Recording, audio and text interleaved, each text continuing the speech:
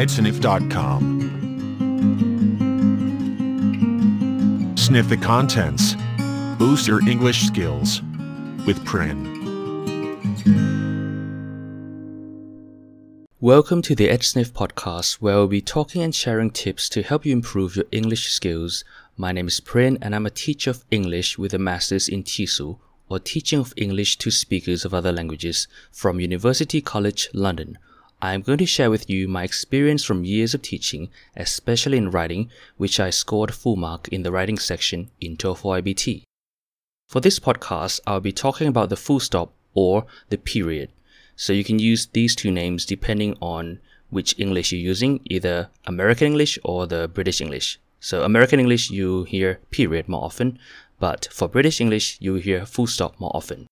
Either way, a full stop or a period is a punctuation mark in English that is used to end a sentence. Specifically, a sentence which is a statement, a command, a request, or an exclamation which is not strong. So we'll look at each one. A statement is just a normal sentence. You just want to tell the reader something. For example, this is my cat. This is an example of a statement. So just telling the reader that the cat is mine. You end this kind of sentence with a full stop. Let's look at another example. Leave that cat alone. This is a command. You're telling or directing someone to do something. In this case, you're directing someone not to maybe disturb the cat. So you end this kind of sentence with a full stop as well. Now, let's look at another one. Please feed the cat. This is a request. You're asking someone to do something for you nicely. So you have please, right? So please feed the cat. You're telling someone to give some food to the cat. So this is a request, and you use a full stop or a period to end the sentence. Another type is an exclamation which is not strong or mild. For example, there's a cat in there. So maybe you're walking and you find a hole or a box and then you see a cat in it. So you may be surprised a bit. You can say there's a cat in there and end with a full stop, not an exclamation mark, because you're not very surprised.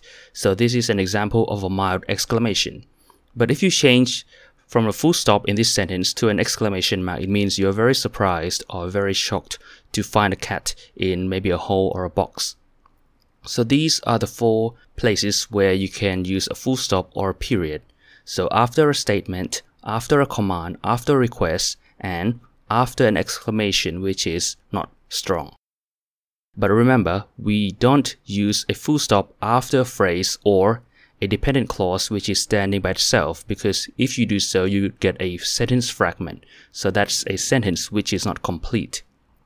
But we know that when we write a dependent clause or a phrase, right, we need to attach it to a full sentence or an independent clause. So we shouldn't do that anyway. Now, let's look at an example. If we just say, although the weather was bad, and then full stop, that would be a sentence fragment because it wouldn't make sense. The sentence begins with the word although, which is a subordinating conjunction, thus making this sentence a dependent clause.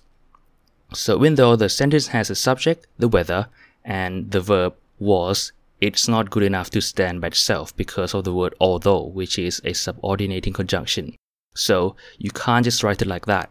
You need to attach it to another sentence, a full sentence, like, although the weather was bad, the show was not cancelled. So the show was not cancelled is a full sentence. It is an independent clause. This is okay. So after the show was not cancelled, you can add in a full stop. That's correct, alright? Furthermore, you can use a full stop after abbreviations. Abbreviations are words which are shortened.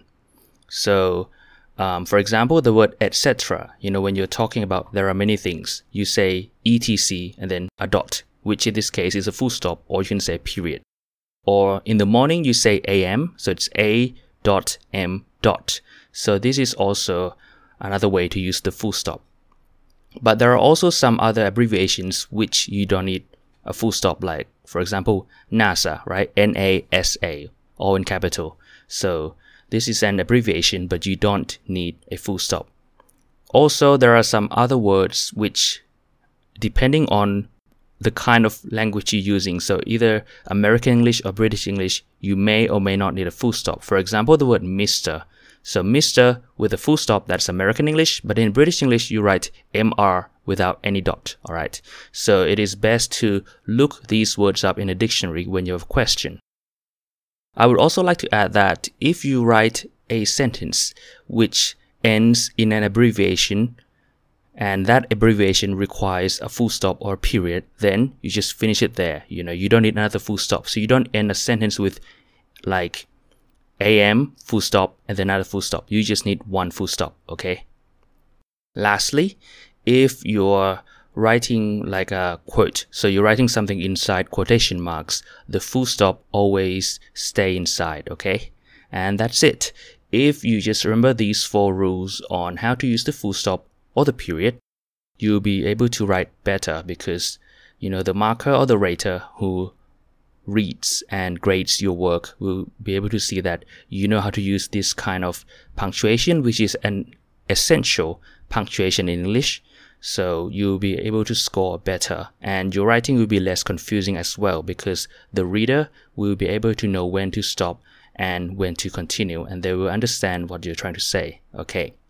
So I'll leave you with this for today, and if you have any questions, comments, or suggestions, please feel free to leave it here. And if you have any piece of writing you would like me to comment on, you can email it to me at contact@edsniff.com. That's contact@edsniff.com. Or you can follow more blog posts, podcasts, and videos at edsniff.com. Okay, I'll see you in the next episode. Bye-bye. edsniff.com